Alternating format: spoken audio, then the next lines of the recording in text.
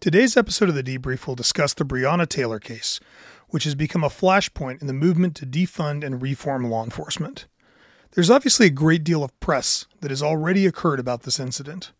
Our goal is not to rehash everything that has been published. Rather, we're going to try to look at the case from the perspective of an individual officer whose life and career were destroyed by this case. In preparation for this conversation, I read everything I could find about the case. I read the official reports, the news accounts, looked at every picture and video I could get my hands on, and talked to numerous people about the incident. Several things became clear during my investigation. One, the media reports about the incident were wildly inaccurate initially, and although they have gradually become more accurate, they left most of us with a very inaccurate perception about what happened that night. Two, that like any tragedy, it was not a single action or actor that created this situation. Rather, it was a complex chain of acts that resulted in the situation spiraling out of control. Three, that although there were several specific things in Louisville that laid the foundation for this, it is not difficult to see how this could have happened to any police department in the United States in a similar situation. As a result, our goal today is to try to gather lessons learned that may help other agencies and their officers to prevent this from happening to them and to hopefully set the record straight on several misconceptions about the case. My name is John Becker. For the past 4 decades, I've dedicated my life to protecting tactical operators. During this time, I've worked with many of the world's top law enforcement and military units.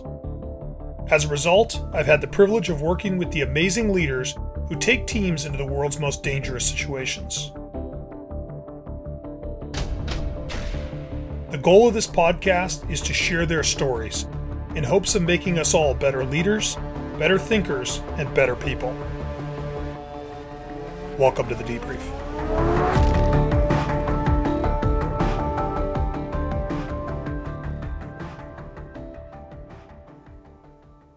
My guest today is John Mattingly. John is a retired sergeant from the Louisville Police Department who led the search warrant service at the home of Breonna Taylor on March 13, 2020, and was shot in the leg by her boyfriend Kenneth Walker before returning fire with another officer, resulting in the death of Ms. Taylor. This event, of course, became a huge catalyst for protests, riots, lawsuits, death threats against the officers, and tragically, the shooting of 2 more officers while responding to the multi-day civil unrest that followed. It has also led to 3 of the officers involved in obtaining the search warrant, as well as 1 of the officers involved in the raid, being charged with federal crimes. John has recently written a book called 12 Seconds in the Dark that documents the facts of this case from his perspective and discuss the numerous issues that have not been discussed in the media. John, thanks for being here. I really appreciate you joining me today. Yeah, man, I'm glad to be here. So why don't we start with kind of your background and career? Like, walk me through, John's evolution as a cop. All right, so I came on in June of 2000, and when I came on, I went naturally, like most cops, to late watch or graveyard shift, midnight to 8. Did that until 2005. September 2005, I went to what's called a flex unit. It's kind of like a narcotics unit inside of each of one of our 8 divisions. And I did that until 2009, September 2009, so right at 4 years. And that's when I got promoted to sergeant. Wasn't going to take the test, but my boss at the time looked at me and she said, "Man, are you seeing all these people that are getting promoted?" And I was like, "Yeah." She said, "Bunch of idiots, aren't they?" I'm like, "Heck yeah, they are." She said, "Do you want to work for them or do you want to work with them?" I went, "Good point. I guess I'll take the test." So I took it. I got promoted on September 11th of 2009 and went back to late watch for a year. And my body couldn't stand it because at that time I was a little bit older. I didn't come on until I was 27. So, here I am 9 years in at this point. And kids running around the house, couldn't get any sleep. So I did that for a year. And then in 2010, I went to a detective sergeant position. Did that for a year and a half. We took everything except business robberies and homicides, everything else we did.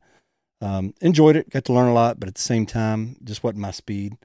I missed the adrenaline, missed the jump out on people, all that. So I went back to the flex unit as a sergeant. That only lasted about 6 months, and the crime in Louisville just kept going up and up and up. And so they put together a violent crime unit called Viper. And the guy who was starting that unit called me and said, "Hey, will you come be one of my sergeants?"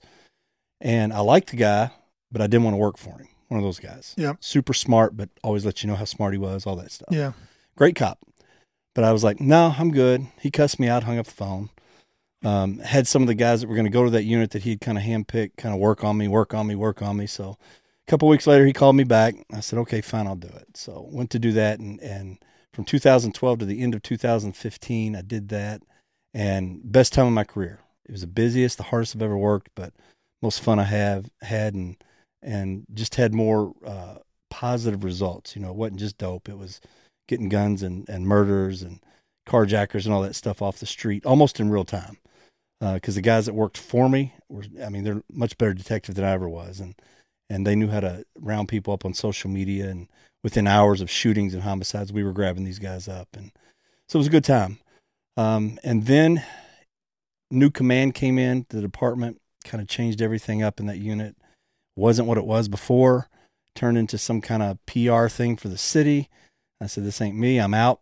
And I bounced from that unit, went back to a flex unit as a sergeant for about a year.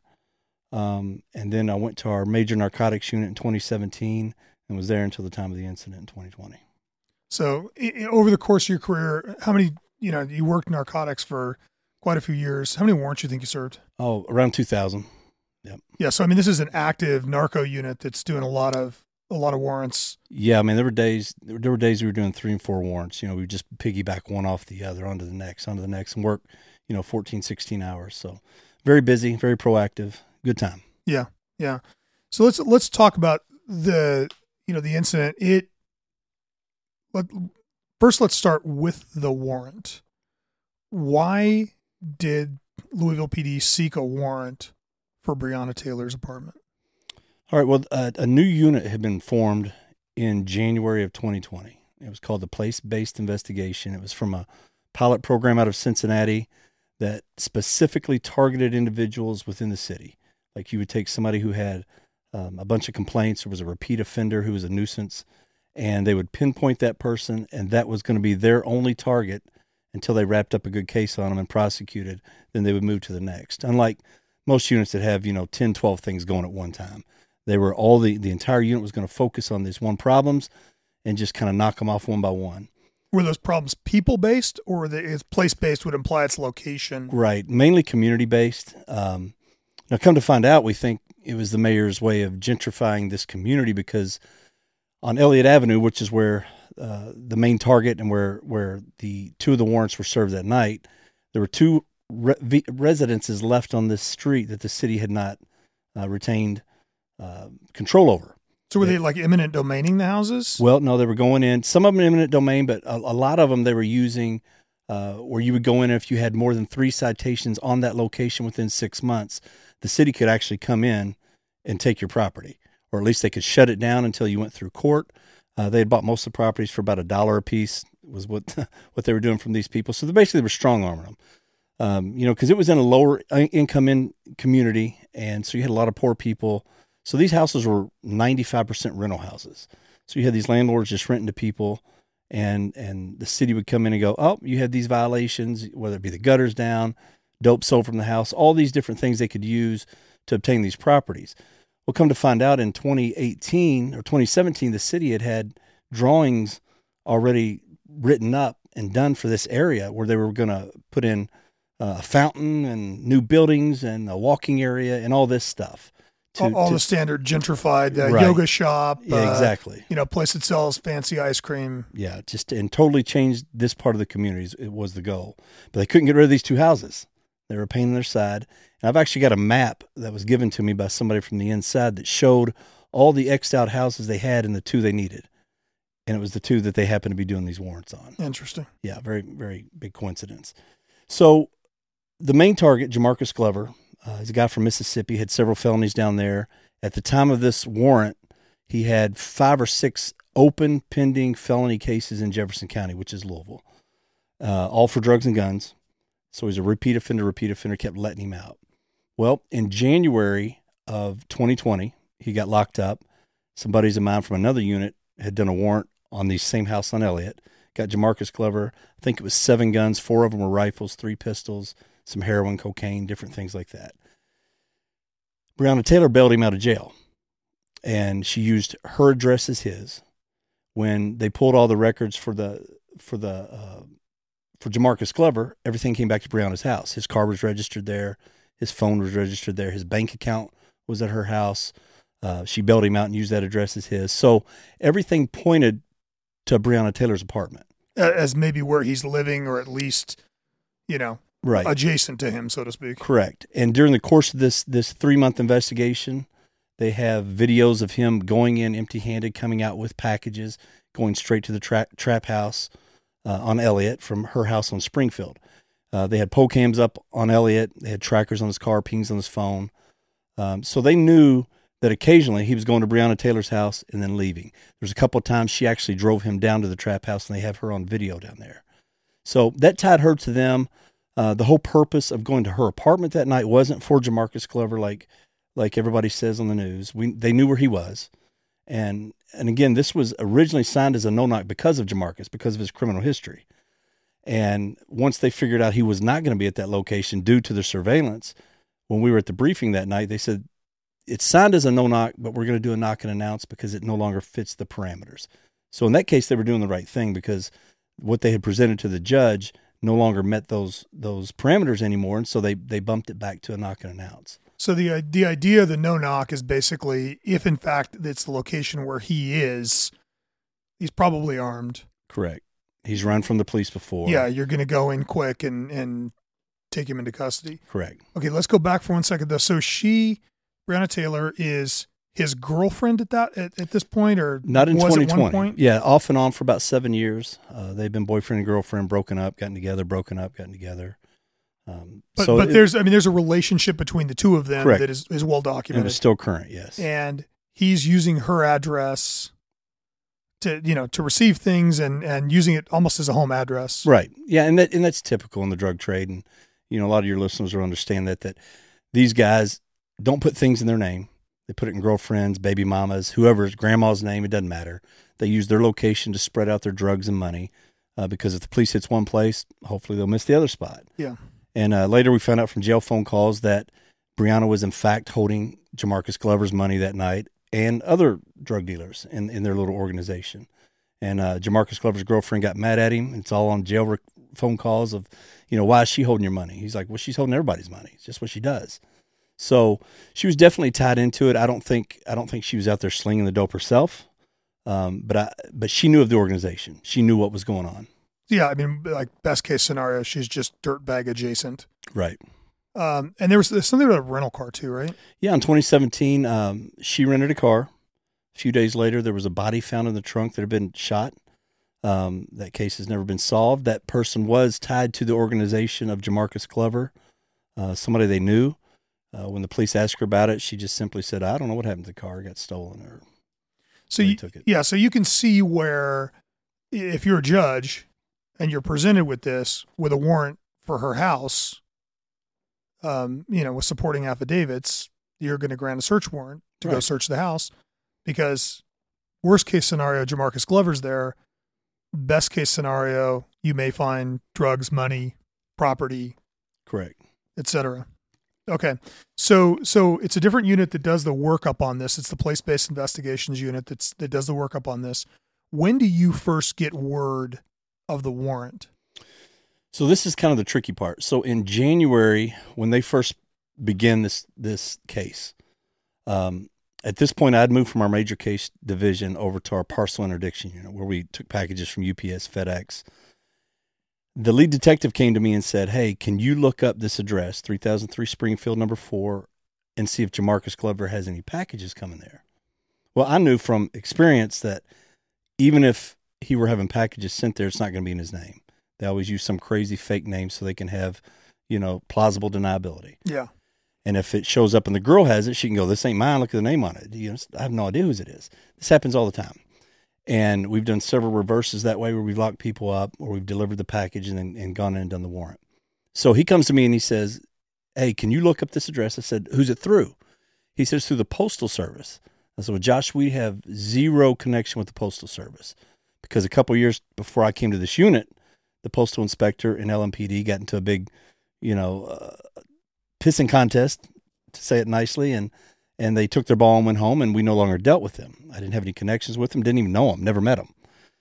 So when he came to me and said that, I said, I don't know anything about that, but I know who does. I knew the smaller department, Shively Police Department, which is one of the small ancillary departments around there. They had picked up with Postal because they also had a little unit that went out and did this stuff. So I reached out to him, texted him right there while he's standing next to me, and I said, hey, do you have anything on Springfield in Jamarcus Glover's name? He said, man, I don't know about Springfield, but we do have a J Glover. I can't remember the first name that we just got a package off of. He said, I'll get back with you. I showed Josh the text, exchanged their phone numbers, thought I was done with it.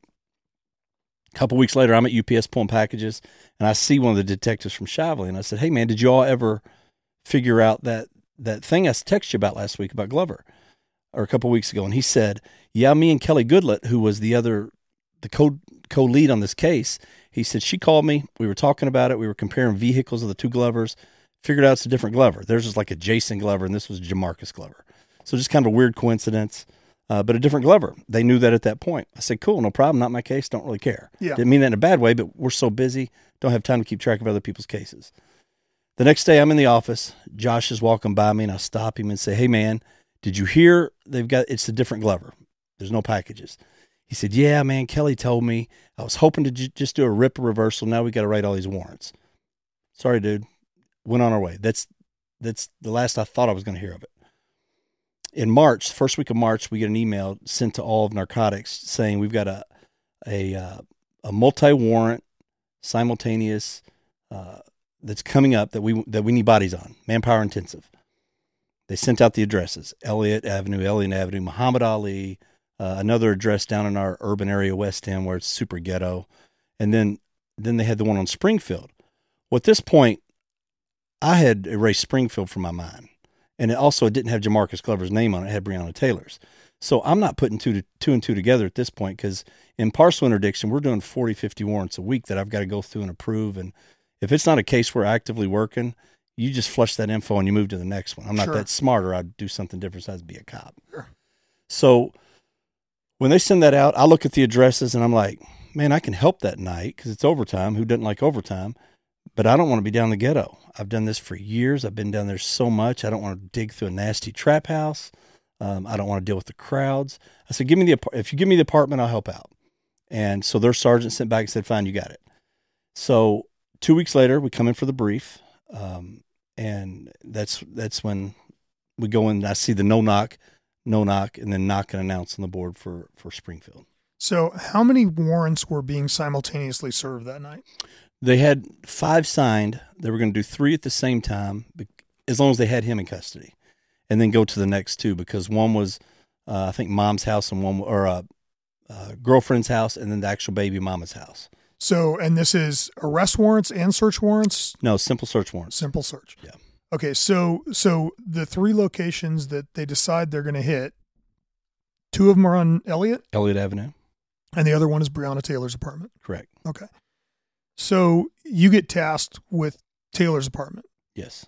So your warrant is a no-knock warrant. Signed that way, yes. Signed as a no-knock, which was done so that if Jamarcus Glover was there, you had the capability to go in and execute it no-knock. Correct. But at the point that you get handed the warrant, they've already determined that he's on Elliott. Right. And that's where his phone is pinging, and like, everything's pointing to that's where he is. Right. And the phrase they used, and I specifically remember this, was, we're going after this house for documents and money. Possible dope. We don't think there's any there, but possible. They said, she's a heavyset black female. Give her extra time to come to the door. Because generally, on a knock and announce, you're 10 seconds at the door, then you're going through. So they asked us to give her extra time, initially to keep the neighbors out of it, because they were hoping she'd jump on the team, and, because she wasn't the target. They were going after documents to tie Glover into this different organization where he had about 5 guys working for him. Yeah, the target of the investigation is Jamarcus Glover. Correct. She's just, an acquaintance. She's a peripheral. Yeah. Okay, so then you get the warrant. They decide it's not going to be a no-knock. Who's serving the other 2 warrants? SWAT serving both of those. Okay, so you have SWAT hitting 2 locations simultaneously, and you guys are doing the 3rd location. Correct. We were on SWAT frequency, so when they said we're unmounting here and heading in, that's when we were moving in. Got it. simultaneous just to provide element of surprise and make sure somebody doesn't make a phone call and Right. evidence gets destroyed and all that. But your primary objective is simply evidence against Jamarcus. Yeah, the goal Jamarcus was Clark. not even to lock her up. That was never relayed to us. That was never, hey, we're getting her, she's going downtown, that's it. It was simply get in there, let's find some evidence against Jamarcus, then we can tie her in and maybe get her to flip. Got it. Okay, so talk to me about the team you are assigned to execute this warrant. There were 7 of us. I know all the guys, obviously, because they work in some facet in narcotics. One of the guys actually worked for me in parcel interdiction, so I'd served, and he was with me in Viper. So we had served multiple warrants over the years together. There was another guy that used to work with me, but he was in the highway interdiction. We served some warrants together, not a lot. And then I had a guy from a street platoon that I didn't serve many warrants with. I had occasionally, here and there, because we were always plugging in bodies when you needed them. Had a guy from the place-based unit that I'm not sure I've ever served a warrant with him, maybe one, but I'm not even sure on that. Then we had a lieutenant who, generally just doesn't come out for warrants, but with bodies needed, we had a lieutenant on scene. So 7 guys, 6 different units. As a unit, these guys had never worked together. Correct. Like you worked with a couple of guys and a couple of guys in the unit might have worked with each other, but as a unit, this is the first time you are together. Right. This isn't a team that normally went out and hit doors. Got it. And what's the experience level in this 7 guys? You've got a couple thousand warrants. You've been working a long time in narcotics. Is it a real wide variance in skill set? It depends on how you put that. There's guys that had many years on, and even some of them in narcotics, but they hadn't done a lot of dynamic entry warrants. So you still had, I think, between the 7 of us, there was probably about 140 years of experience out there, but in different areas. Like one guy had been a beat guy his first 21 years, and he'd only been in a specialty unit for a year and a half. Only done, 1 or 2 warrants that I know of. So you had some guys that were pretty fresh to this, not fresh to being police officers, but fresh to being in this type of unit. And then other guys that had been in these units, but again, just hadn't worked together. Yeah, they had the experience, but they just hadn't played in the same team, so to speak. So in narcotics, at this point in Louisville PD, and I suspect that this has changed now, but I hope it has. When you come into an ARC unit, what kind of training are you getting? This has been a complaint for years. I don't care if you're going to homicide, narcotics, division detective. There's not a lot of, you go to the old guys like it used to. When I first came on, the department was so old or filled with older guys, middle guys, and young guys that you had all that experience to lean on. And even if you weren't leaning on them, if you did something wrong, they were reaching out to you, smacking you upside the head, telling you what you're doing wrong. Well, as the department grew, or not grew, as the department actually shrunk, but as time went on, the department got a lot younger, and as those old guys matriculated out, there wasn't a changing of the guard as far as, hey, we're bringing new guys in because we know these guys they're gone in 6 months, so let's transfer this knowledge to the new guys. And every time a new crew came in, it was like recreating the wheel. So then it's back to the basics, starting all over, redigging in, and the training just wasn't very good. You'd have, send a guy to a week or 2-week narcotics school, and that would be it. And in that school, he may do 2 days of high risk entries. Yeah. Yeah. It's so much information in a week or 2 that you're not proficient at it. Well, and you and I talked about this earlier, but it's, narcotics as you're working it is, 95% detective work. Right. And then there's this search warrant component. Yeah. So you've got to be good at handling informants, on surveillance, on following people. And then you've got this facet at the end, the carrot at the end of the stick of doing your entry and doing your search warrant and collecting your evidence. Got it.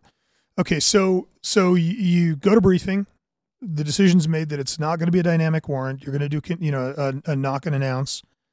When do you first see the location?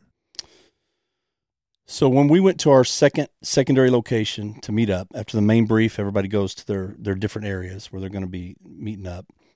Met up with EMS, met up with the guys, and I said, hey, I'm going to go by this location because the 6 of us that were out there was one guy on the eye who was watching the apartment. That guy was part of the place-based unit. So he knew what he was looking at. He knew what the investigation entailed. But us 6 over here knew nothing about it. And he's not leading the warrant. You're leading the warrant. I'm leading the warrant. He's simply the eye on it to tell us what's coming and going. He knows what they look like in case they come in or out. So I'm like, man, I've got to go by and see this. We don't have a true VO or verification officer, so I've got to at least go by and know what I'm going to. I don't want to hit the wrong door. You don't want to do something stupid. So I go by and I'm on the phone with him, and he directs me into the location of where it's at. So at least I got a vision of it. And these are 8-plex apartments. They're actually 16-plex, but they're split in 2. And you've got 4 units on the bottom, 4 units on the top. If you're looking directly at the apartment, it's a breezeway inset with a metal staircase on the right. You've got 2 doors on the back wall, and then a door on the right and a door on the left that are kind of looking at each other. So all 4 apartments on the bottom open into the same common breezeway area. Correct. And 2 doors are facing you as you're walking up, and 2 doors are on the sides. Right. And her door was the one on the right as you're walking up underneath the staircase. Okay, so you have to go around the staircase. Well, it's kind of offset to the right, so the middle of the walkway kind of leads you to the left of it. So you don't really have to go around it. You're walking right by it. Yeah, you walk right past it. But when you go to her door, it's kind of overhanging right, and it's overhung by the staircase. Right. Got it. Okay, so you go drive by and have a look at it. And to go back, are you given any maps of the location, any floor plans, any data in your briefing? No, it was pretty generic. It was like, the main emphasis was on Jamarcus Glover and Elliott on those locations, and then this was almost like a secondary, like a side piece, if you would say. Yeah. It's like, okay, we're also doing this, so go do it and see what you get. So SWAT had not scouted it? No. Place-based investigations? SWAT says they didn't even know we were doing it. Interesting. Yeah. Okay. And they were in a different briefing, I take it? Yes. So SWAT briefs at their office. We briefed at the other because they've got, 35 guys. They were using 40 guys. We had 40 on our end. And there's conflicting reports. The guys in the unit say, no, when we went with SWAT a couple weeks earlier to start this ball rolling, we told them about the location, told them what was going on. Apparently that wasn't relayed to their commanders. So they're saying it wasn't told. So it was miscommunication from the start that kind of started this snowball. And as we talk, you'll see it was mistake after mistake. Yeah. Well, and it's one of the things I said in the intro is like, the problem with all these kinds of things is it's never one big blunder. Right. Right. It's a chain of events of sometimes seemingly inconsequential decisions, and sometimes, people taking bad action, sometimes people doing what they think is the right thing, but all of those little things add up to lay the groundwork. Right. That's why I want to kind of, as we're walking through this, I want to talk through like, okay, well, what about this? What about this?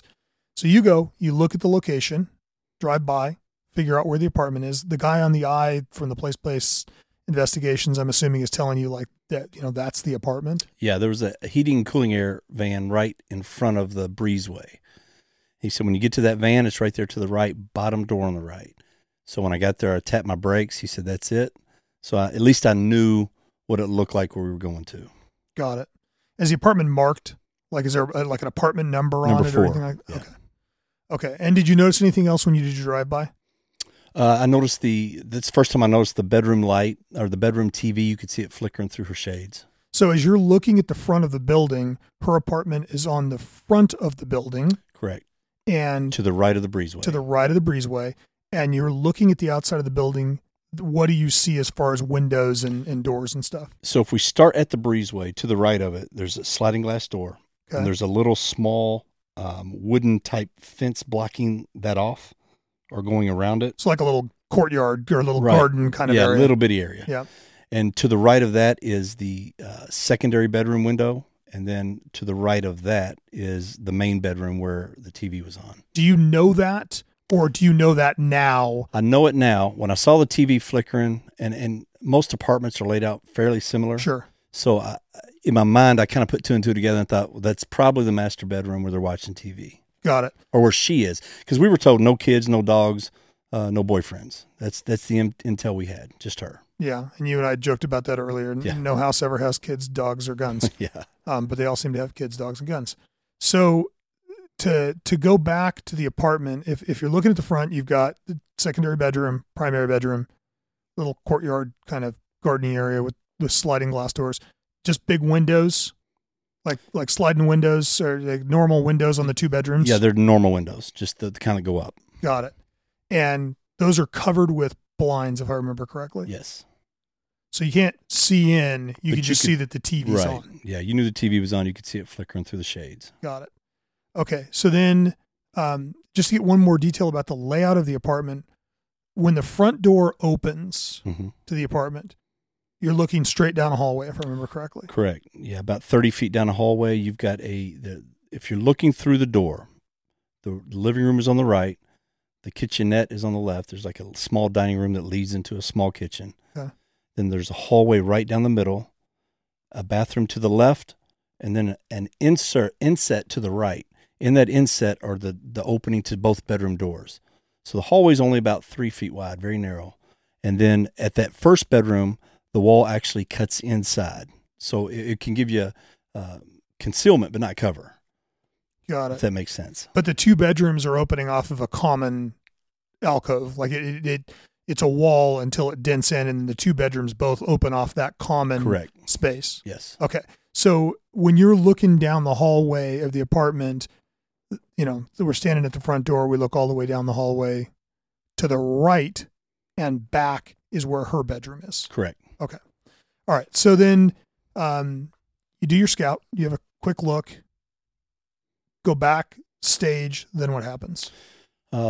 SWAT calls and says they're en route. And then as they get close, we line our cars up. We start down. And as we're pulling into the parking lot and circling around to unmount from our vehicles, I see a white Toyota Sequoia parked right behind the van, but it's not parallel to it, it's perpendicular. So it wasn't in a parking space. It's like somebody pulled up and jumped out.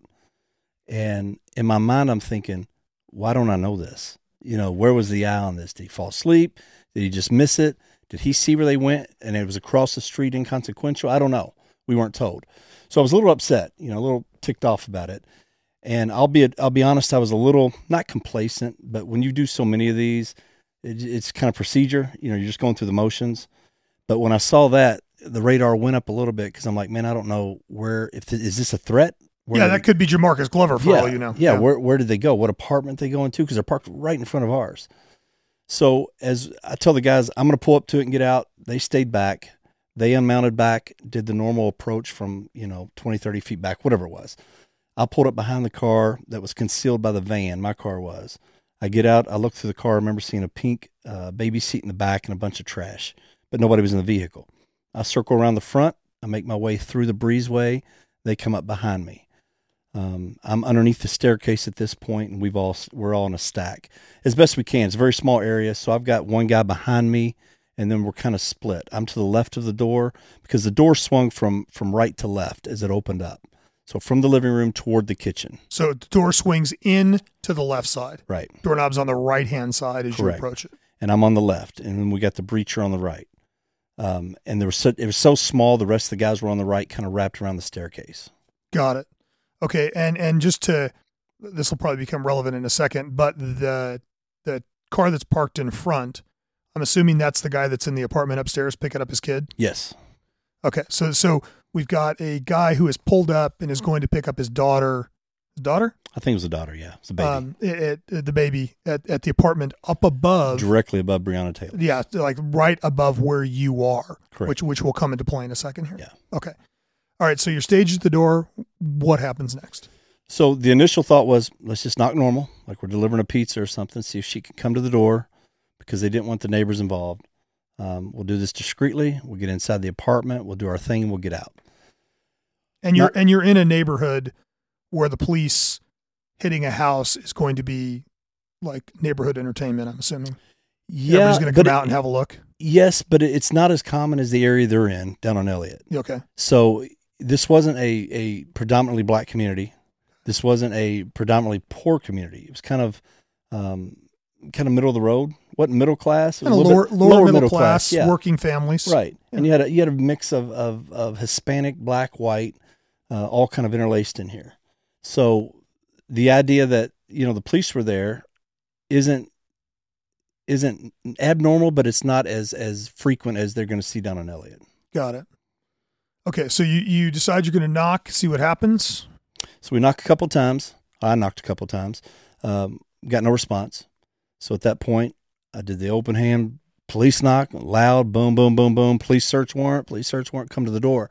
After the first knock, all of a sudden I hear my lieutenant and Detective Hankinson address somebody, tell them to get back in the apartment, Well, I can't see what's above me because there's a concrete landing, and I'm right below it. But I know they're addressing somebody because I glance out of the corner of my eye, my peripheral, and I see them engaging someone up top. This goes on. I just ignore it in the beginning as they're conversing back and forth. This guy's arguing with them for whatever reason. He didn't want to go back inside. And so I knock a second time.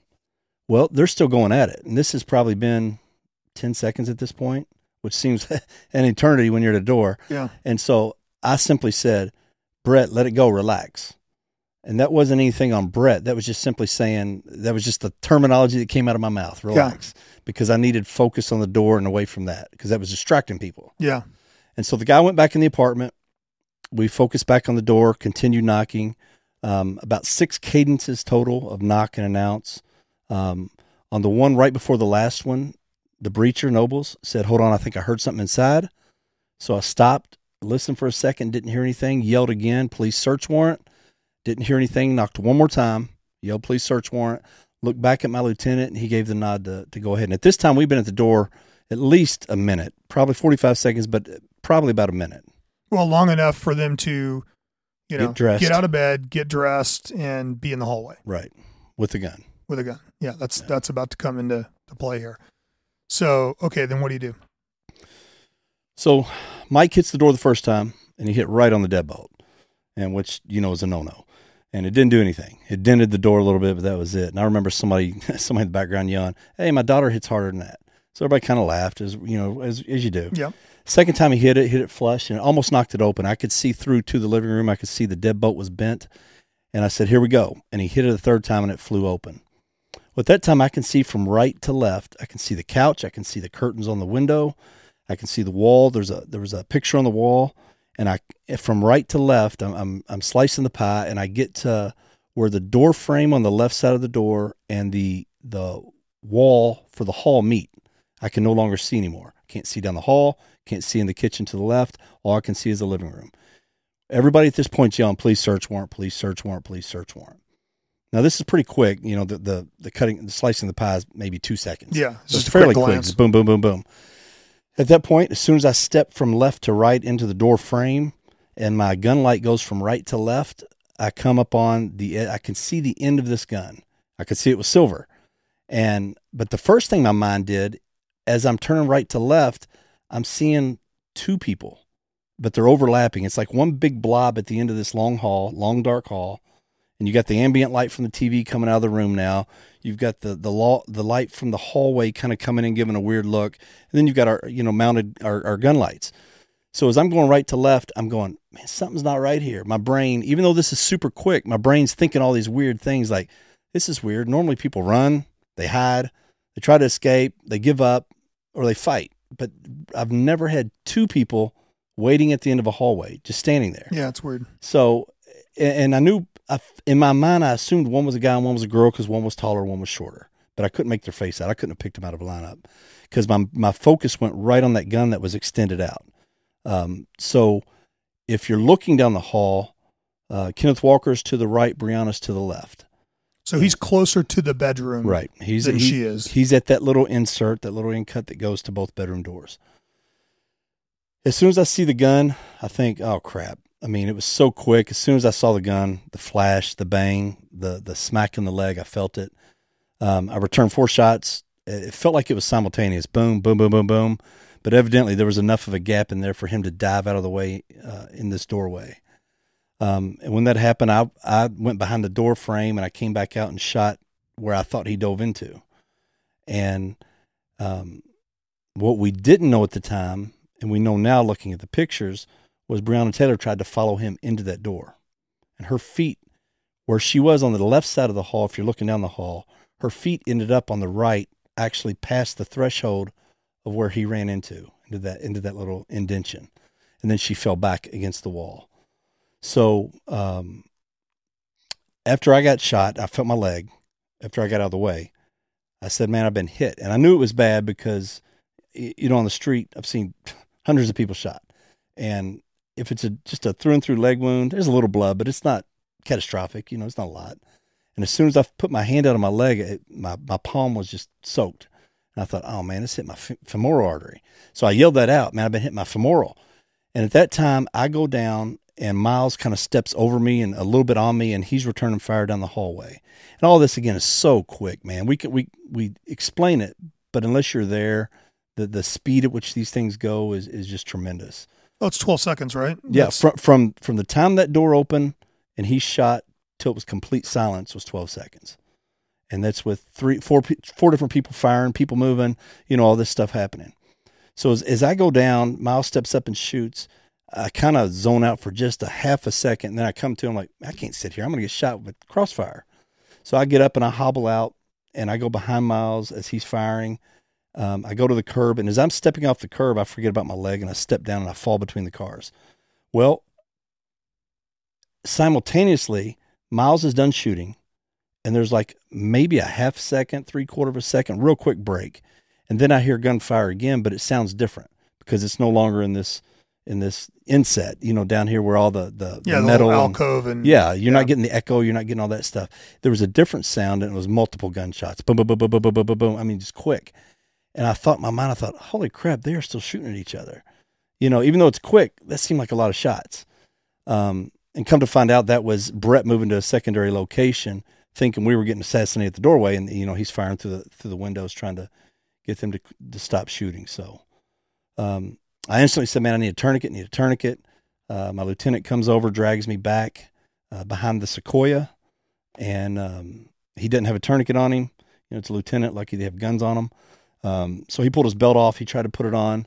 Mike Nobles, the guy that was the breacher, had come out at this point because when I came out, he was kind of stuck behind between the stairway and the shots being fired. So he couldn't exit. He was kind of stuck up against the wall. So at this point, he had arrived about the same time I got pulled out, and they stuck that leather belt on me and pulled it, and it wasn't working. He was stepping on my leg, pulling, but the blood was just slipping off the leather. So that's a myth, guys. Don't try that. It does not work. You need a windlass. Yes. For a tourniquet to work. Yes. And so right at that time, Tony James comes around the corner and he has a tourniquet in his hand. The lieutenant takes it, puts it on, and, thank God at least he paid attention in tourniquet class because that saved my life. Yeah, because it hit your femoral artery. Yeah, ripped through it. Yeah, so you end up having to have an entire section of... About a 5.5 hour surgery that took, I think, about 6 inches of the artery out, took a vein out of my leg, replaced it with that, and I don't know what they call it, not fusing, they call it something, grafting. Yeah. Grafted the vein in. Okay, so at this point, Breonna Taylor's in the hallway. She's been shot 6 times, if I remember correctly, 5 or 6 times? It was 5. They think the 5th one ricocheted off something and came out a different hole. So okay. they said probably 5, but they counted 6 since there was an extra hole. Okay. And they didn't have an entry. Do we know of those 5 rounds, some of them were yours? One was mine, I think a leg, I think it was a leg. Okay. And the rest were Miles, and they think his was the one that pierced her heart and killed her. Okay. So Kenneth Walker dives back into the bedroom. He fires a total of 1 shot. That's it. And if I remember correctly, obviously one of the inaccuracies in the reporting that has bothered me since I dug into this and read all the files is, you hear it described as, that he fired a warning shot. Yeah. Which I mean, shooting you in the thigh is a pretty strenuous warning, but I Right. guess you could qualify it if you really stretched it. Yeah. He said he shot at the ground. His aim is very bad then because he hit you very effectively in the thigh. Yes. Yeah. So he fires the shot and retreats into the bedroom. She's in the hallway, mortally wounded. Attempts to follow, catches the rounds. Yeah. So She probably steps into the rounds as you guys are engaging him. Right. At least the first one probably, and took her down Yeah. if it was a leg shot. Yeah. So then you have Brett Hankerson goes to the side. He fires 10 rounds through 2 different sets of windows. It ended up being 3 total. Well, 2 sets of windows and the sliding door. Okay, so he starts at the sliding door and is basically putting rounds as into each of the rooms. he's moving down the building. Got it. Which is currently the subject of a federal indictment for wanton reckless endangerment, right? And civil rights violation, which, if convicted, is a life sentence. So the wanton reckless endangerment that underlies that is that he was not presented with a target, but was simply firing through blinded windows. Correct. Okay. And I mean, I think that, obviously that one's going to play out, in federal court. And yeah, the only positive hope that he has, I think, is that it already went through state court, basically the same charges, but on state level, and he was acquitted. And in Jefferson County, I thought there was no way, because we're a super liberal city, and the amount of coverage with the protests and everything that happened in the city was it was nonstop for months and months and months, every day, every newscast. So everybody in the city knew about it. So it's hard to get an impartial jury on that. But thankfully, once they heard the evidence in court, they were within 2 hours acquitted him. Yeah, that's very fortunate. I mean, obviously, this is, and we'll touch on this. This ends up being the biggest case probably in the world for an extended period of time, because it becomes a cause celeb that literally LeBron James and there's a long litany of people that felt the need to comment on it. And I think that, the accuracy, like I would encourage our listeners to go look at the official report. Look at, all the photographs are online. Right. The information is literally out there. You can read everything. You can read the statements. The New York Times did a kind of real-time reenactment that shows, positions. And I think that for a listener to this podcast, it's a good idea to go watch that, because if nothing else, it visualizes it for you. It's not, from what I'm seeing and what we've talked about, totally accurate. Right. But it's close. Right. All the facts leading up to, and some of it's wrong, but the actual depiction of where the placement was of the bullets and everything's accurate. And so just to go back to the door, so there's, your left side of the door, got a guy to your right side, which is Miles. No, well, the guy to the right was the Ram. The Ram. Breacher. What was his name? Mike. Mike. As soon as he hit, he naturally backed out. So he breaches, and then Miles steps up next to you? No, he came up over my right shoulder. He was also on the right side, and he kind of, how you kind of zipper in. Sure. So as I turned left, he kind of was coming right, and he saw the flash, and Brett happened to be over his shoulder, eager to get up there, trying to get their way in, and he saw the flash too. And when he did, that's when Brett realized, I can't get in the doorway. I knew John was shot, but I can't get in the doorway because Miles is there, so I'm going around the front. So he peels off. Yeah. Okay, so you get hit, turn, run basically in between 2 cars where you fall. Right. Miles continues to engage, and Brett runs around to the side and engages through the blinds. Then at some point the shooting stops. Right. Then what happens? So while they're working on me, I hear them yelling inside and on the radio and different things. I even remember at one point Brett getting on the radio saying they got a long rifle, and I'm on my back and they're doing the tourniquet. And I remember yelling at him, going, "No, it wasn't a rifle. It was a silver handgun." Because my mind, I just focused on it. There could have been a rifle there too, but I never even made it to Breonna Taylor. Once I hit that gun, I stopped. Yeah. Because everything just happened. Yeah, because, he shot you. Right. And so... which has a way of making you pay attention. Yeah. It got my attention real quick. Yeah. So while they're doing all that, Kenneth Walker is inside. He doesn't call 911. You see on the news all this, oh man, when he heard somebody banging his door, he called 911, and you hear him, somebody shot my girlfriend, all that. He didn't make that call until 6 minutes after the shooting. He called his mom first, then there was a gap, then he called 911, and then he called Breonna Taylor's mom. He didn't come out of the apartment for almost 17 minutes. Even though he knew the police were out there, just refused to come out for whatever reason, scared, whatever you want to label it. I mean, at that point, it's probably reasonable for him to be afraid. He just Right. shot a police officer. Right. So the only fact that throws all that into maybe a contentious point for those that said he didn't know it was the police, and for what he said on that recorded call to 911, is the fact we know he called his mom first. And then we also had a courtesy officer that lived in that apartment that went to middle school and high school with Kenneth, knows Kenneth's mom. And when he heard the shots, he turned his radio on, heard an officer was down, put his uniform on, and came down to the scene. By the time he got down there, Kenneth Walker's mom had shown up because he had called her. And she came up to this guy she knew, naturally, and said, I don't know what's going on. Kenny called me and said, they're at the door. I said, who's at the door, baby? He said, it's the police. I got to go, and hung up. So we don't know if that call was made prior to the incident or if that was the first call made after. But he was on the phone with her for like 2.5 minutes. So we know that wasn't, if that was the second call made or the call after the shooting, that wasn't the extent of the conversation. So there was a third phone on scene that we don't have access to. The FBI has, for whatever reason, they won't give us to us. But it was on the bed. It was on the side of the bed on the table. And we don't know if that original call when we were banging at the door was made from there or if he told his mom that after the shooting. Not really sure. Got it.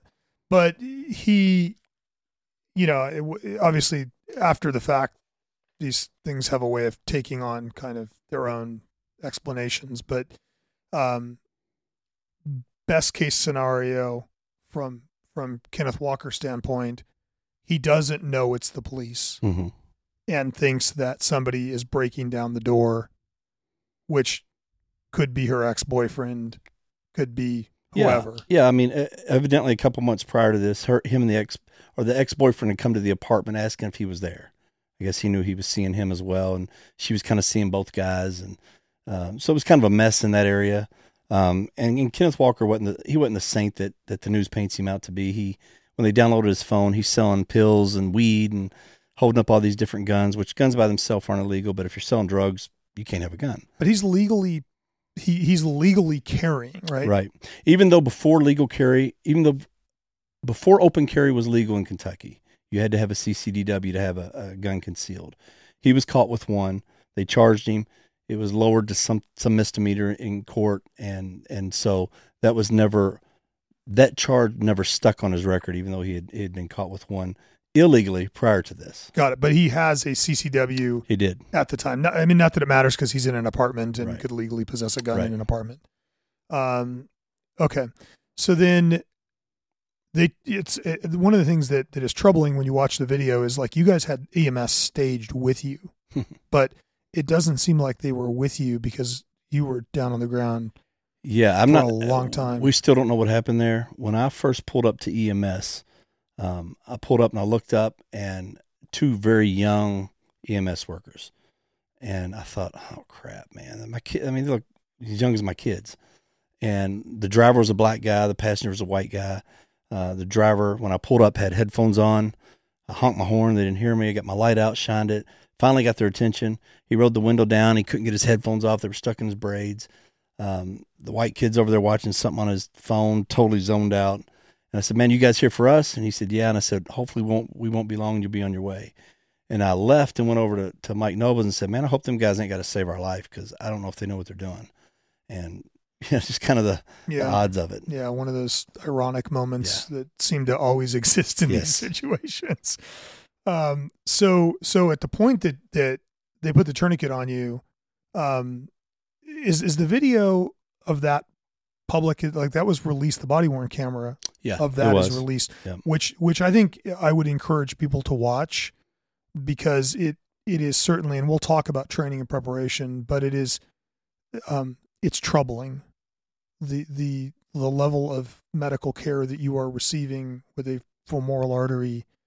I watched it several times. I'm deeply troubled on your behalf when the guy that's putting a bandage on you says, I don't know what to do with this. Yeah. I can only imagine what was going through your brain at that point. Yeah, because, the main thing going through my brain was, okay, they got the tourniquet on. I'm good. I care less about a bandage. Whatever, it's blood. It's already there. Putting that bandage on ain't going to change much. But my concern was I thought I'd been either shot twice or the bullet ricocheted off something, went up because the pain wasn't where I was shot. It was up in my groin and my lower back. So I was like, man, check this out. Because by the time the camera starts, the tourniquet was already on. Yeah. So we'd been out there for a few minutes. And I remember saying, man, get a knife, cut higher to make sure you got high enough. Yeah. That's what I kept saying. Just make sure you're high enough. You're over if there's 2 wounds, make sure you're above the second one. Yeah. And so they cut it, and he said, man, I can't find anything. Well, I guess it was just the nerve endings that had been damaged when it went through, because again, where it went in and came out, there wasn't much pain. It was the different areas. So it was really weird. But, yeah, even the tourniquet thing, man, if there's cops that are listening to this, again, complacency. And it wasn't on purpose on this one on my behalf. When I came out from the brief, I had 2 flat tires on my car. The car behind me had a couple flat tires. So somebody come through our parking lot and popped some tires. Police cars. Yeah. Yeah. So I went in, found a pool car. While I was transferring all my stuff, I mean, it is just pouring rain. So I'm in a hurry, moving gear, moving equipment. And when my vest wasn't on, I always took my tourniquet out and threw it in my glove box. Because I thought, well, if I'm going down the road or whatever reason, at least I can get it quick instead of my vest in the trunk or back seat. Well, when I moved stuff, I totally forgot to get my tourniquet. I was in a hurry and just messed up. So I couldn't have saved my own life if somebody else didn't have a tourniquet. Which fortunately somebody did. Yeah. Otherwise we wouldn't be having this conversation. Right. Okay, so then they transport you to the hospital. Right. You get kind of basic medical. What do you end up having to have as far as surgeries go, and what happens then? Well, it was, like I said, a 5-hour surgery. I went in at 2:30 or 2, woke up at 7:30 in the morning. I remember I opened my eyes and was like, the first thing that came to my mind, I don't know why, I looked at the nurse and said, what blood type am I? Because I wouldn't have known what to tell them on that either. Yeah. We didn't have the patches on us. We didn't have any of that stuff. So she told me, and then when my wife came in, I didn't know if anybody else had been shot. The bad guys. I knew none of the good guys had been. And I looked at her and said, man, was anybody else shot? And she said, yeah. I went, who? And she said, a female. And man, my heart just sank, because I knew the female didn't fire the shot. I knew the taller of the 2 did, and it was probably the male. So, and it's every cop's worst nightmare. You don't want to put a bullet where it doesn't belong. You don't want to shoot an innocent person. And in this case, she was innocent, as far as she didn't shoot the police. Maybe her lifestyle wasn't pure, but that's most people. So, she didn't deserve to get shot. She didn't deserve to die, but the situation was just a total tragic event. I think one of the things that made me want to sit down with you was when I first started to investigate this and started reading all the files and everything else. It's portrayed that, it's 7 racist cops, shooting an unarmed black female in her home, in her bed. And these situations are never as bad as they are presented, and they're never as good as they're presented, right? The truth is always gray. Right. And as I started to dig into this, there were several things that made me want to sit down and talk to you. And one of them was the fact that you've said kind of from the beginning that she didn't have to die and she shouldn't have died. And this is a tragedy. Well, I think kind of her whole life was kind of, we get on people saying, quit being a victim, but she was kind of a victim her whole life. Dad's been in prison her whole life. Mom didn't raise her. Grandma did. Grandma died. She kind of got reunited with her mom, it seems like, at the end. But these girls are the typical targets for these guys to take advantage of, to use. They can sniff them out somehow, and these girls are attracted to the bad boys that are going to, quote, take care of them and love them and do all this stuff. And it appears that she was stuck in that cycle because that's how she was raised. And so victim on that end, and then victim on the end where instead of this boyfriend saying, stay in here and call 911, I think somebody's kicking our door down. No, come out with me in the hall. Yeah. And then instead of rendering medical aid or letting the police come in and render medical aid, didn't do it. One of his statements on, I think, Good Morning America, he was like, oh, as she went down, I held her in my arms and held her as she passed away. Well, he didn't have any blood on him. Yeah. So that's clearly not true. And then when he comes out, he blames her for shooting. No, she shot. So, this guy is not a guy of integrity or somebody that we want to believe or hang your hat on, yet that's what's happened here.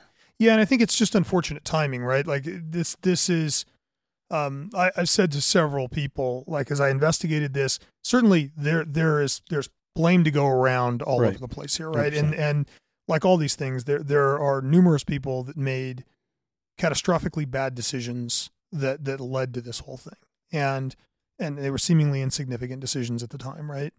But, what I think is worth noting here is from the beginning of this thing, it took on a life of its own. It was, it went from a news story that Louisville police killed an unarmed black woman in her home to, LeBron James is talking about it, and it is the top story in every newscast.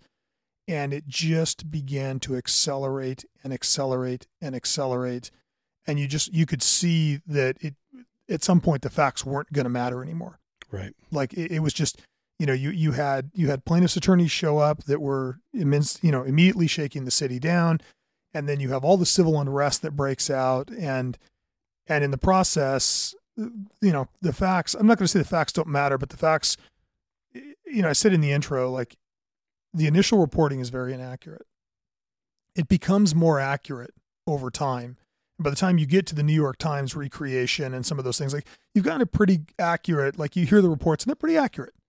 The problem is that the initial story is what sticks. Right. And the initial story is, 7 racist white cops shoot a poor unarmed black woman. Yeah. The big tragedy in this was that a lot of the unrest could have been avoided, I think. Yeah. Had the truth just been put out.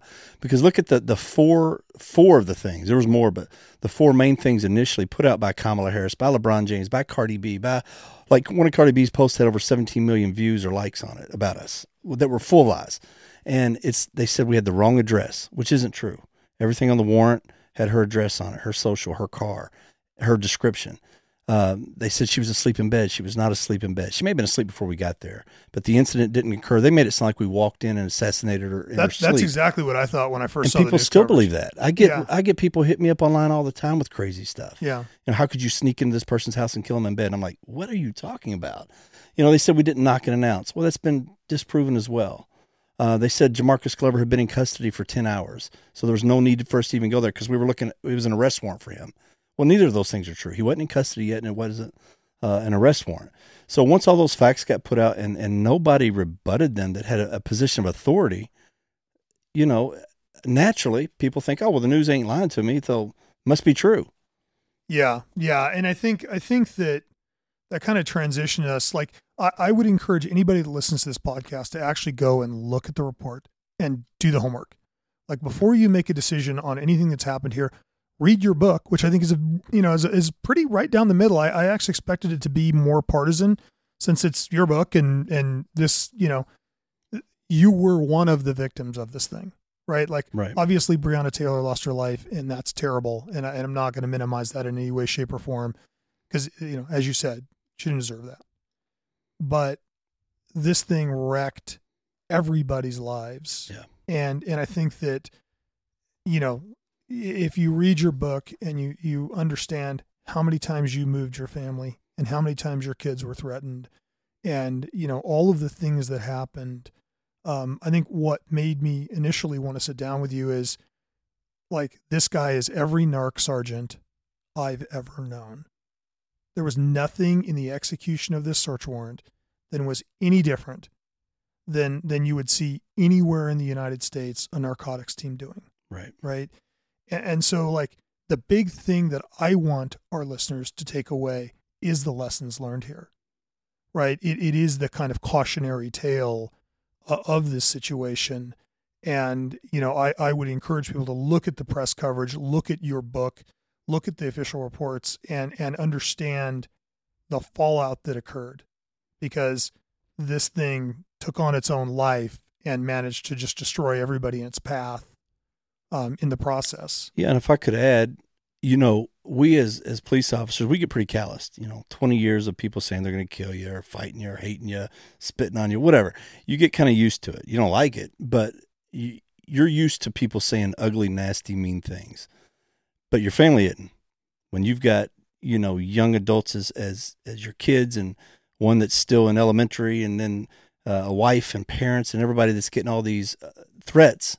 And then having the FBI come to you and say, yes, there's been a hit taken out on you and your family, get out of town, that kind of rattles everybody's world. Because even if you're seasoned in it, when that happens, you go, man, this is like a movie. Are you kidding me? Now we've got in the middle of the night, get up and move. What's happening here? And then at the same time, when fortunately I had a guy in our department, Tom Chardine, who's retired now, but he was over our dignitary protection team, and he fought so hard for us to get a security detail because the department didn't want to do that. Knowing there was an active hit placed out on us, knowing the FBI said, it's good, we're investigating, they were like, we don't really have the manpower, we don't want to do it. And fortunately, he fought, and there's still some good people, in command, and he was one of them, and so I'll forever be indebted to him for that. Yeah, because, the city washes their hands of this thing instantly, as quickly as they possibly can. You have the chief of police and the mayor running from it. I talked to the mayor the day after I got shot. He came in. I talked to the police chief the night of, and then the day after he came in and saw me. And I talked to one other person on the command staff after that. And other than that, nobody from the chief's office I've talked to this entire time. So you're laying in a hospital bed with a gunshot wound, and that was the support you received? Yeah, it wasn't one of those, when you leave, you got the guys lined up cheering, none of that. No, it was me and my wife and two buddies from work. That's horrifying. Let's talk about, so you ultimately heal. How long does it take you to get kind of back to normal from the gunshot wound? Man, I got back fairly quick. I rehabbed hard. Leg didn't break, right? No. Fortunately, I had a wallet in my pocket that kind of deflected it because it was right at the femur bone. It was right at the hole is. And the doctor said, that's good. It still hits your femoral artery, but if the bone had shattered and then hit it, it would have drawn up into your pelvis. And, yeah. There's nothing you could have done about it. Yeah, I just recently interviewed Jordan Robinson, who was shot in San Bernardino, and that was exactly what happened. His femur shattered. And I didn't realize your femur is constantly under tension, and it slammed it up. Yeah. Into, that pelvic everything. area. Yeah. So I guess I was fortunate in that area. Yes. Ballistic wallet paid off. Yes. So my leg's still numb, but overall things are pretty good. I healed fairly quickly, pushed it because I wanted to go back. I told my wife in the hospital, so I'm going back. I'm going to do a warrant the first thing I'm going to do when I get back. And it's like falling off a bike. I'm get going back to get back on it. Yeah. Unfortunately, with the circumstances, that was impossible. They didn't even want me to come back. So when I rehabbed and came back, and the day I came back, they were like, "Oh, you're transferred to the property room," and as a form of quote punishment, since they couldn't legally do anything to me. Well, and so you guys are all in legal jeopardy initially, right? Like right. The DA is the Attorney General's looking at it. Potentially, everybody's going to have charges filed against him. Right. Ultimately, it's only Brett Hankerson that gets state charges filed, right? Correct. Which is reckless, wanton endangerment charges. Right. But the district attorney, doesn't file on either of you. Right. Yeah, the Attorney General didn't, and people were in an uproar over that because they don't understand the system. Yeah. You only file charges where there's probable cause, where a crime has been committed. And when they looked at the statute, looked at the circumstances, they were like, well, we didn't charge Kenneth Walker, and we're not charging them for self-defense. Do we have castle doctrine for him? Do we have self-defense for them since they're police officers? So people were mad about that, but, I am grateful for the Attorney General, who's a black man in Kentucky, who stood his ground. And, you had Beyonce writing him saying, oh, you got to do this or we're going to do something about it. You had 56 members of Congress and Senate writing saying we need to get locked up and all that. And he stood his ground. And, for a politician to do that, it's rare these days. Yeah, for sure. Well, none of the other politicians in town did. So, no, not at all. Bonus credit to the AG. So then at what point did you realize this thing is spiraling out of control? Yeah, so when it first happened, like I said, I asked my wife, and I was like, oh, crap, here a white cop shoots an unarmed black female. This ain't going to be good. Yeah. But then it was March 13th.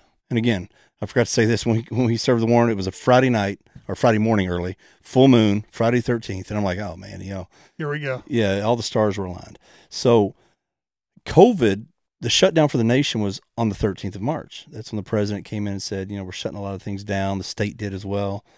So I thought in the back of my mind, well, maybe we'll go without much press coverage on this because they're so consumed with this COVID thing. And that was the case for at least a month. Then Ahmaud Arbery got shot. Well, Ben Crump went down on the Ahmaud Arbery case. Well, when he did, the attorney for Breonna Taylor's family, a female there, had gone through, when she went through law school, had done her internship for him. And so she reached out to him and said, hey, our client's not getting any national attention. And this is her words. Our client's not getting any national attention. Can you do something for us? Well, he went, what circumstances? Told him, oh, ding, ding, ding, money. Sure, I can. No problem. So his big statement was, if you run for Ahmaud, run for Bree, because they were doing some 2-mile run or whatever it was in his remembrance. And so things started picking up then, because before that, it was her family and a few people, maybe 15, 20 people, a couple times a week making a fuss, but not a big deal. Then after Ahmaud happened and it started getting national news because of that, then you could feel the tension in the city start to pick up. Then it went from 20 people to 50 people to 100 people to 200 people. And as time went on, the crowd grew each day for this little protest. Now, Louisville's always had the reputation of didn't really have the heart to do big protests. We'd hear, oh, it's coming in, 3%ers and these people or whoever come in and be a handful of people. You're like, it was kind of a letdown. So I was thinking, well, maybe this won't really catch on because this is Louisville. We're a liberal city, but these things just don't happen here. And when it started building up, though, and more people started happening, and then the death threats just started coming in like crazy, I reached out to our president of our city council, who's a retired cop, who trained me in the academy, who trained me how to do these warrants, who taught the narcotics class I went through. I reached out to him and said, man, can you do something about this? Here's what they're saying. And I laid out all the lies. And I said, here's the truths. And I laid all those out. And I said, the mayor's too big of a coward to say anything. He said, he is. I'll do a press conference next week and get the facts out. Perfect. I got a black city council president who's got some clout in the community, who's a former cop, who's going to help me out here, right? So I thought. Sure. So that never came through. Matter of fact, he ended up getting on TV a few weeks later talking about we served a no-knock warrant, we did it all wrong and all this stuff. I'm like, that's not even the case. We did not serve a no-knock warrant. So that fell through and things kept building. And then you had, the pinnacle, George Floyd. So you had this horrible trifecta. Breonna Taylor in March, Ahmaud Arbery in April, George Floyd in May. And once that happened, the city just exploded. Yeah, then it just, and I think everybody knows the story from there. It takes off. So, let's talk about the cautionary tale here. Let's talk about lessons learned. And there are several things that stick out to me, and I just want to kind of walk through with you. Let's start with training. Okay. Right. So we have an ad hoc team of 7 guys that have never served a warrant as a team together. Your narcotics training, there's no formal, nobody's been through a SWAT school. No. When was the last time before this event that you had received any kind of entry training, formal entry training? 2017. So 3 years? Almost 3 years. Almost 3 years. And who was that training from? It was from SWAT. Is the culture in the organization that there's a positive relationship between narcotics and SWAT, or is it a tense relationship, or what's that? I would say it's neutral. It's not tense. It's not, there's no animosity. We had some SWAT guys in narcotics, and we would call them if we needed something to go, hey, can you reach out and, get this done for us? And they would, but, there was no tension there. It's just, SWAT's just different. That's the only way I can describe it. They're a different alpha breed than the rest of cops usually. And, so they do their training. They kind of keep things almost to themselves, if that makes sense. Yeah. It's kind of secretive. And so if they had to train us, they probably didn't want to, but they did. But and some of that falls on us as leaders. We could have done our own training and we didn't, because we figured, man, if we're doing 3 or 4 warrants a week, why do we need to train if we're doing live action training? Yeah, exactly. We're good. We're doing it all the time. Right. I've done 2,000. Nothing. I mean, I've been shot at, but nobody's died. Nobody's gotten hurt. Here we go. And ultimately that complacency or that lack of being proactive in training, it put us where we're at today. Well, and just one thing I should have hit early in, but prior to this, you've had in your career, no force complaints filed against you. Right. You've never shot anybody. No. You've never been shot. Right. And if I remember correctly, I think your only sustained discipline was a late report or something. Yep, that was it. You got a letter in your personnel file? That's it. So, there's not, you don't have a long history of negative discipline that, this often in these situations, you look back over the history of somebody And it's like, oh, this guy had 15 force complaints. Right. That, you know, like how did his bosses not see this coming? Yeah, exactly. Yeah. You watch the train wreck develop over the course of 10 Right. years. One of the things with this that struck me is how that's not the case here. Right. No, I mean, and this isn't me being cocky, but people wanted me to work for them because I did what they asked. You know, we worked hard, we got results, and the guys enjoyed working for me. It seemed like so. There wasn't any issues. Like I didn't have any tension with upper command. You know, there was none of that. It was just I came to work, did my job, went home. Yeah, until this day, and then Right. you know that's that. So, how regularly, while you're in narcotics, does your team train? Just 2017, and then that's kind of it. Do you have a regular training day? Well, what they started, I'm trying to think when they started it, and it went on for about 6 months, and it kind of fizzled out.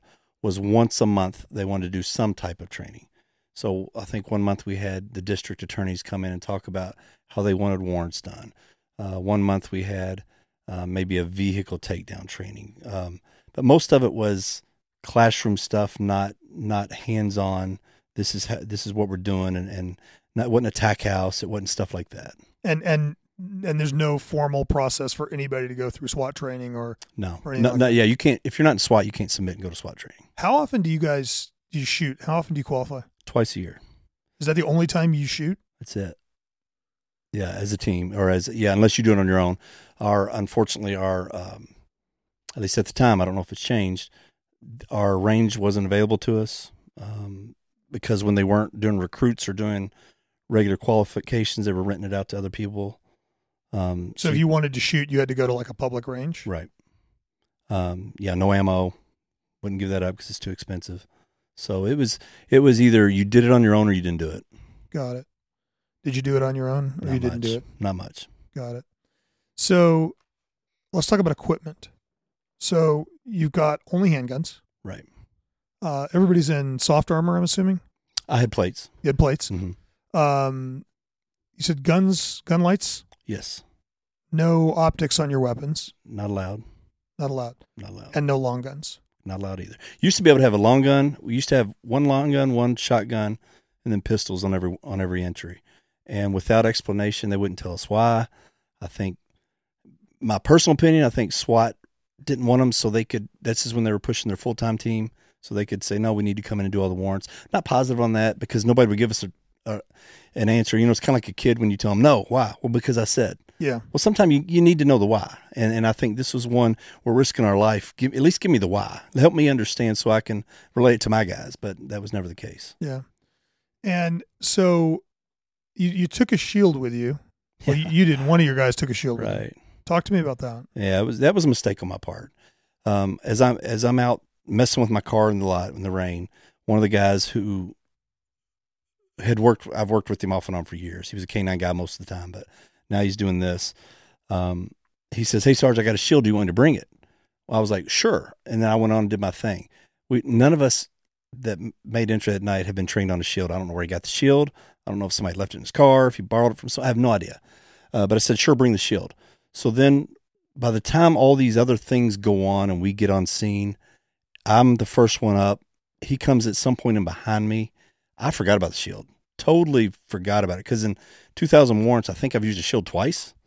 And that was to keep pit bulls back. So unless you're in SWAT, you don't get trained on the shield either. And so it was a mistake. I would love to have had it, and hopefully it would hit the shield, not me. But again, not trained on it, so I'm not sure how effective that would have been either. Yeah, it's a fair point. Let's talk about tactics for a minute. So at this point in time, it's 2019, 20? 20. So 2020, March 2020, a lot of teams have begun to move to a contain and call out approach for search warrants, right? At least on the coasts. Including ours. So your SWAT team had moved to that approach. Yeah, they implemented that. And did they use that on the other warrants that they served? I'm not sure. I think some people said they did. Yeah, I know they didn't go through the door. Yeah, the video looks like. I'm not sure if they banged the door or knocked the door and banged first. Sometimes they did that, I know, but I don't know if on that one in particular. I think when they pulled up, some people ran in And so they knew the police were there and they called them out. That's what I it. think happened. So the SWAT is using contain and call out, but narcotics is not at all. No, not at all. So everything you do is dynamic. Either dynamic or taking people off at other locations, walking them back. Yeah, taking vehicles down and Right. those kinds of things. Was there any discussion that you remember at that point about contain and call out? No, it was never even a suggestion to us. It was never, hey, SWAT's doing this, maybe you ought to think about it. Or SWAT never came to us and said, hey. Now, I do know the retired SWAT commander reached out at one point after this event and said, man, I told the chief in 2019 or 18 or whatever it was somewhere close to that before he retired. He said, I told the chief that we had to have you all in, do training, get you all up to date on what we're doing. And he said, no, the budget and time don't allow for it. Yeah, penny smart, dollar dumb. Yeah. So, I mean, and at that point, it had been 2 years plus since you guys had trained with the SWAT team. So even if Right. they're doing it, that tactic, there's no organizational, institutional knowledge being passed back and forth. Right. There's no SOP on it. There's no nothing. Is there a culture in the organization of debrief and paying attention to mistakes and lessons learned? SWAT's great at it. But the NARC units, the impact units, no. So when you guys did a warrant, did you have, like you normally would do a warrant, was there, sit down kind of after action, hey, we shouldn't do this, we should think about doing this? No, or in the early days, I'm talking years ago, it was brought up, it was mentioned, or maybe they said we should or you need to, but it's never been a practice. If somebody royally screwed up on something, you talked about it, but like you said, there's always something.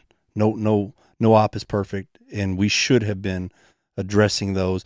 And maybe if we'd been addressing those all along, we would have come to the point that we looked at each other and said, maybe we need to do this containment and call out because, we keep messing up here and there, and eventually it's going to catch up to us, and it did. Well, but in the 2000 that you did, prior to that, you hadn't had that many close calls, right? No, just one shooting that I was going through the door on. That was it. That there was a round that went past you, Right. past your head, if I remember correctly. Yeah. That's a pretty close call. Yeah, it was. Yeah, I got cut up from it, but But other than that, you have 2,000 repetitions of this working. yeah. The only issues we ever had were dogs that we had to put down. Other than that, humans usually complied, ran, did something. Yeah. We were just, fortunate. Now, let's talk about knock and announce. You're banging on the door. Do you have any kind of PA system? No. No loudspeakers, no, nothing that would wake up the neighborhood and make sure everybody's paying attention? No. And I think I talked to you about this earlier. Another mistake we made that we had just let fall by the wayside. I can't remember, honestly, the last time we did it. It used to be common practice that every time we served a warrant, because we were in plain clothes. Now, obviously, our vest said police big on them. We were probably more recognizable than a guy in a dark blue suit with one little badge. Sure. It said police. We had guns. You knew who we were. But we used to always have a marked car pull up out front. And as we were knocking, they would hit their lights and sirens. Minimum lights. Every once in a while, toot their siren a couple of times, just to let the neighborhood know also that these bangs you're here, these yells you're here, don't worry, it's all right, it's the police. But to also inform the people inside. And we had let that slip, and I think it could have made a big difference here. Yeah, I mean, I think that as I read through the facts of this, obviously we'll never know what was in Kenneth Walker's mind, right? And unless we can somehow get access to whatever exchange happened between him and his family, we'll never know whether he believed it was the police before he fired. Right. His behavior to me does not look like a guy who was there to shoot it out with the police. Right. Usually if a guy's going to shoot out with the police, he stands at the door and there's a gunfight. He fires one round and runs away. Right. So in the back of my brain, there is always this kind of, maybe he legitimately thought it was her ex-boyfriend or something like that. Obviously, once he fires the round and gets fire back, he realizes he's engaged the police. At a minimum, at that point, he knows. Whether he knew before that. But the fact that there wasn't a PA system, there wasn't any kind of, there wasn't a marked unit out front, certainly weakened the knock-in notice aspect. And I think one of the lessons learned is, what we see a lot of teams out here do is they will use a really loud loudspeaker, and actually when they do a containing call out, they will record the audio on the opposite side of the house and demonstrate, yeah, no, I hear the audio. And again, any of these things, any one of these things may not have changed the situation. Right. The question is, if you're looking at this going forward, how many of these things can you do? Yeah. To just decrease likelihood. Or at the very least, that way, if it gets out in a negative way, all the lies, you can go, no, man, here's like you said, here's a recording of them saying police. We didn't have any of that. Yeah, and in this case, there was the guy upstairs knew the police were there and said that he heard the knock and notice. Right. There's one other that, like, I think if I remember correctly, one other that said they did and then kind of recounted that as time went on. Right. So the guy downstairs, I think his last name is Nagby or Netherby, something like that. The one that when Hankinson shot it went through Breonna Taylor's apartment and into the apartment where this other couple lived. And what he told the first investigator on scene that took statements was, I heard you all knocking at the door and yelling. I thought you were there for me. As I was coming to the door, that's when the shots started ringing out, and that's when it came through my wall, and we just dove on the ground. So he heard us yelling. I'm not sure if he could verify police because he wouldn't go that far because, a week later they sued us, and then he totally shut down. Yeah, because Hankinson's rounds, just to put this story, if you picture the apartment running down sideways, there's another apartment that's basically right behind that one. Yeah, the kitchen wall connects them. Yeah, common kitchen wall. Yeah. Hankinson's rounds go through the kitchen, through Breonna Taylor's kitchen, into the neighboring kitchen. And through their sliding glass door. Yeah, so if you look at the pictures online, you'll see the shattered sliding glass door. You'll see, pictures of rounds in clocks and, right. chairs and all kinds of stuff. Right. So yeah, you can see where he would not necessarily be all that friendly after taking rounds in his apartment. But there were no other people that came forward and said that they heard that it was the police. No, matter of fact, their main witness, she's a protester, she's been on a couple of the different documentaries saying, oh, I didn't hear the police knock. They didn't knock. They didn't announce. They didn't do all this stuff. And she's the one that their attorney propped up as their prime witness. And I've got a recording of her on her Facebook where she was live on there talking. And she said, all you people mad at me. She said, I couldn't even heard the police if I wanted to. I was 2 buildings away. And I'm thinking, yet she was the prime witness, saying that we didn't announce. So that's what you're dealing with. Yeah, for sure. So then from obviously medical response is troubling. Mm-hmm. I mean, fortunately, they saved your life. We're thankful for that. But EMS was staged at a point that what does it take them 10 minutes to get there? It took them about 10. Yeah, it should take them like less than a minute.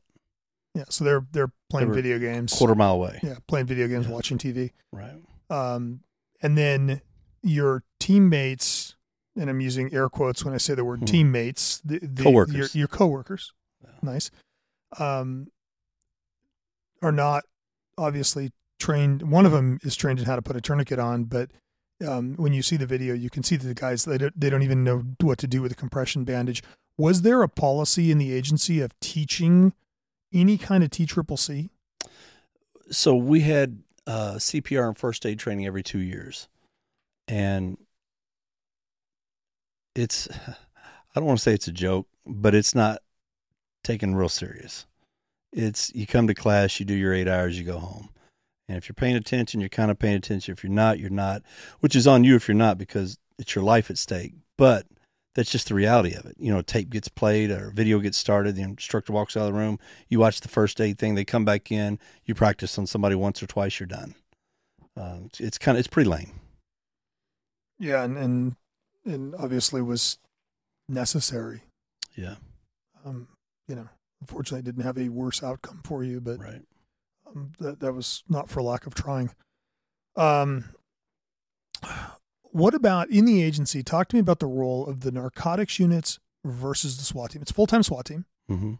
And then you have more than one narcotics unit, right? Yeah, we had, let's see, you have your major case unit, you've got your interdiction unit, and then at one point we had 3 street squads. I think at this time we only had 2. And then you had the place-based investigation unit, which really wasn't narcotics, but it fell under the guise of how they'd reorganize some things. So basically 4 narcotics units. But narco, from a chain of command standpoint, is on a completely different chain of command from SWAT. Yes. And there's not a regular engagement taking place for, culture swap or like, hey, we're doing this and you guys should try this. Got it. One more topic for gear. Talk to me about body-worn cameras, because it was a very controversial subject. Right. What was the agency's policy at this point on body-worn cameras? So if you were in the narcotics unit and you didn't work off duty, you didn't have to have them. That was mainly for protection of some of the detectives that may have worked semi-undercover stuff or plain clothes. But mainly it was for informant reasons, because the cameras are open records, and to get a civilian to be able to retract them correctly or, block out certain parts, it was, it hadn't been fine-tuned, and they didn't want defense attorneys getting a hold of these cameras and diming out the other informants that were ratting their clients out. A couple of the guys had them. The guy on the highway, he had it, didn't have it on. And then a couple of guys that worked off duty had it, but they weren't required to have them on at this time. So they may have had them, but they weren't required to be operating them at this time. Retrospectively. Oh, wish we'd have had it. I would do anything to have that footage. Yeah, I think it's funny because you and I talked about this, and like when body-worn cameras first came out, I was not a fan. No, me either. I'm like, this is just going to be used to put cops in jail, and everybody's going to Monday morning quarterback the event and all that. Over the last 10 years, as they become more in vogue, you quickly realize in situations like this that it's never as bad as the plaintiff's attorney makes it out to be. Right. And no matter what the video is, it's better. Yeah. Yeah. No, I wish, if there's departments out there that are on the fence, man, go for it. Because I think there's some stat out there that says like 90% of the complaints that come in when guys are wearing body-worn cameras are debunked, because, the truth's right here on your shoulder. You can't change the footage. And people just lie. Or in their tense situations dealing with the police, maybe they construed something totally different, kind of like, the different statements of that night, that people saw through their lens different things than what actually happened. Well, and even the guys involved in the event, I mean, you guys all had kind of slightly different. Yeah, that's what I'm saying. Versions. When however your body reacts physiologically, is going to be different than the guy next to you. Yeah. Yeah. You may have auditory exclusion. You may have visual exclusion. Right. You may, certainly you have tunnel vision. Yeah. Because, it's terrifying. Let's, for a last topic, let's talk about the agency's response publicly. So there's a lot of kind of debate about transparency in law enforcement. And, I've had several friends that are chiefs that have implemented very aggressive release policies where the body-worn camera is released almost immediately. Mostly big agencies, LAPD, LA Sheriff, have gone to that, where it's like, here's what happened, here's the body-worn camera, here's all the data we have. It seemed to me that the approach taken by Louisville PD was to circle the wagons and hide. Right. There was not a lot of public comment. There was very little disclosure of information initially. Yeah, even to Breonna Taylor's family, they were frustrated because they could not get any answers either. And I understand that. I would have been ticked off if I were them too, because they kept requesting the same stuff. And maybe had they been given the information earlier, they could have diffused some of this. Because still they'd have been mad. They'd have been sad. They'd been tragic, all that stuff. But at the same time, maybe that deep anger that was put out and the emotions that kicked in with everybody. And I believe a lot of the people thought they were doing the right thing, as far as pushing back against the police. Because again, at this point, nothing had been debunked. And just a couple months in, the defense attorney or the defense civil attorney had deposed the mayor. And instead of him going under oath and telling what happened, we were all deposed. Man, they grilled us for days. But then when it was his turn, they turned around and settled the case, 2 days after they said they were going to depose him, and settles it for $12 million, did not get the approval of city council. Anything over $1 million was supposed to get their approval. Did it on a Sunday night when nobody knew what was going on. So I can see from the outside looking in that we look guilty. The city gives them $12 million.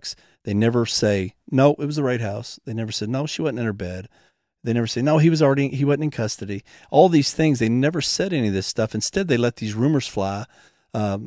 Things were leaked from inside the department on one of the guys from a sexual abuse complaint from 12 years earlier that was found, he was cleared on, and it was supposed to have been destroyed those records after 2 or 3 years, and somebody leaked it to the press. And so that put mud on the case as well. That was never come out by the department and go, oh, ho, that he was cleared on that. There was nothing there. So all these little things they just kept compounding and building up to the point where anybody from the outside looking in, even other police officers, even people in our own department didn't know the truth. And months later, and, they're out there facing all these protesters and stuff, not knowing what they're fighting for. And so, that was very frustrating. And I mean, it made you want to beat your head on a wall because you knew the truth. You knew they had the truth. And for whatever reason, we talked earlier that, they distance themselves because they don't want to take responsibility for it. If they can pawn it off on somebody down on a lower level, why not? And I think that's what took place here because the mayor had already had her on his platform saying we need justice for Breonna Taylor. And if I could fire the police, I would, but they're protected under law and, all these things. So he had already dug his heels in the sand on what side he was going to be on and just was not going to put the truth out. And our chief at the time, and probably now, I'm sure it hadn't changed, he didn't run the department. Everything went through the mayor's office. Every string that was pulled was by the deputy mayor and just a yes man, period.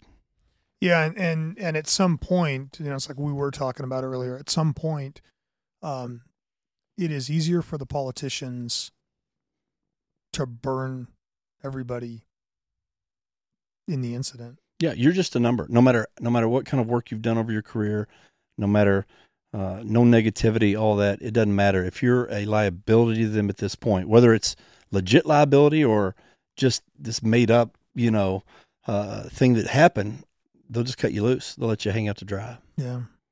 So if you were, and you are now teaching, fortunately you went out, wrote a book, put your own story out there because it wasn't going to get out otherwise. But when you are interacting with young narcotics units and young cops, what is your counsel to them as to how not to end up here? Man, it's a lot of things. Like for years, and this was just kind of common practice, and we talked earlier about what common practice will get you, right? If things, you get in this rut and things don't change, we don't develop, we don't continue to learn and evolve, then we're going to be in trouble. And that's kind of what happened here. We stuck to all the old plans of, here, you walk in, I know nothing about the case, here's this warrant, go serve it.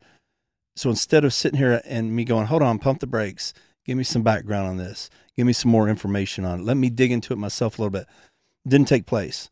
And if you're putting your name on it, and maybe not on the warrant, but our name's on the catch sheet for everything else after that warrant signed, then maybe you want to put a little bit of your own blood, sweat, and tears into it beforehand and not after the fact, because it's much easier to divert and avoid stuff than it is to try to fix it. Yeah, and it's challenging because you're working with people, you have to trust them. Mm-hmm. But in this case, we have federal charges filed against the 3 officers that got the warrant. Right. And part of the federal charges are that they falsified their affidavit and lied. It was so unnecessary too, because the wording in the warrant said the postal inspector said that Jamarcus Glover was getting packages in his name. They didn't need that. They've got him on video going in empty-handed, coming out with those boxes, going straight to the trap house. All they had to do was take a little bit of extra time and explain how this works in the narcotics world, and it's the same probable cause, if not even stronger. Because who's to say he's not getting shoes through the mail there? Yeah. We don't know. And they don't know what he got to that day. But at least that puts him in a category of this is the typical way narcotics dealers do things, and this is what he did. That with all the other information would have been strong enough. And I don't know if lack of experience, because again, you had these guys who, one guy in that whole unit had done warrants. The rest of them had been jump out people in a different platoon that when they created this unit pulled them over. And now you've got them doing a 3-month investigation with 5 warrants and poll cams and trackers. Man, they're probably barely keeping their head above water, to be honest. I mean, this is all new to them. Yeah. And you're throwing this on them. And then at the same time, you've got the mayor's office coming in every week with 3 of the people from the chief's office getting updates on this case. There's a little pressure to get something done. So then you've got these younger detectives going, well, let's make this warrant sound really good, because what's it going to matter, right? Who's going to know, or what's going to hurt? Well, it's one of those things that, when the veil's uncovered and you got this lie, it makes everything look bad. And between that and the shots coming in from outside and the statements from the 10-year-old sexual assault, all those things put together, they spun it in a way that made us look like the most corrupt cops, in America. Well, and you're falling into a time, between, Ahmaud Arbery and George Floyd, where we're looking for that. Right. Right? White people are the devil hunting down black people. And cops, right? It's we obviously at that point, defund police is a thing, and we are right in the middle of an election cycle. Police departments. Yeah, absolutely. There's zero politician on either side that's going to stand up for you. Yeah. I reached out to both of my senators, both Republicans. Both of them were like, nope, sorry, good luck. Yeah. You're on your own. Yeah, at some point you're so toxic that they can't touch you. Right. It isn't worth the political risk to them. Is there anything else you think that guys listening, I mean, obviously we talked about training, we talked about kind of prep. Is there anything else that you think that guys need to just complacency. It's so easy, man. When you do this repeatedly, and this is anything in life, I don't care what it is, you get just somewhat complacent, and you've got to be your own barometer and self-check, or your buddies. We talk about checking on your buddies for mental health, and if you see them drinking or you see them going astray, whatever, check them. It's no different here. And that's why probably debriefs are so important, because that does kind of refocus you every time you do an op, instead of coming in and, all right, let's go have dinner, and then we move on to the next one. And then we may repeat the same mistake over and over and over. It never gets corrected. But then when things do go right 2,000 times, you don't expect them to go wrong on this easy one. Yeah. And they just do, because you do let your guard down some. You just can't, it's human nature. Well, and in the end, there is no easy one. That's true. Just like there's no routine call. Yeah. Yeah. In the same way, there's no routine call. There is no easy one. I think, I'm so appreciative you came and sat down with me. And I think, I wrote an article a while back on a police shooting, and I said, just because a tragedy occurs doesn't mean an injustice does. Right. And in this case, certainly Breonna Taylor deserved better than she got. Mm-hmm. And we'll see what the federal court system has to say about, the warrant and what took place afterwards.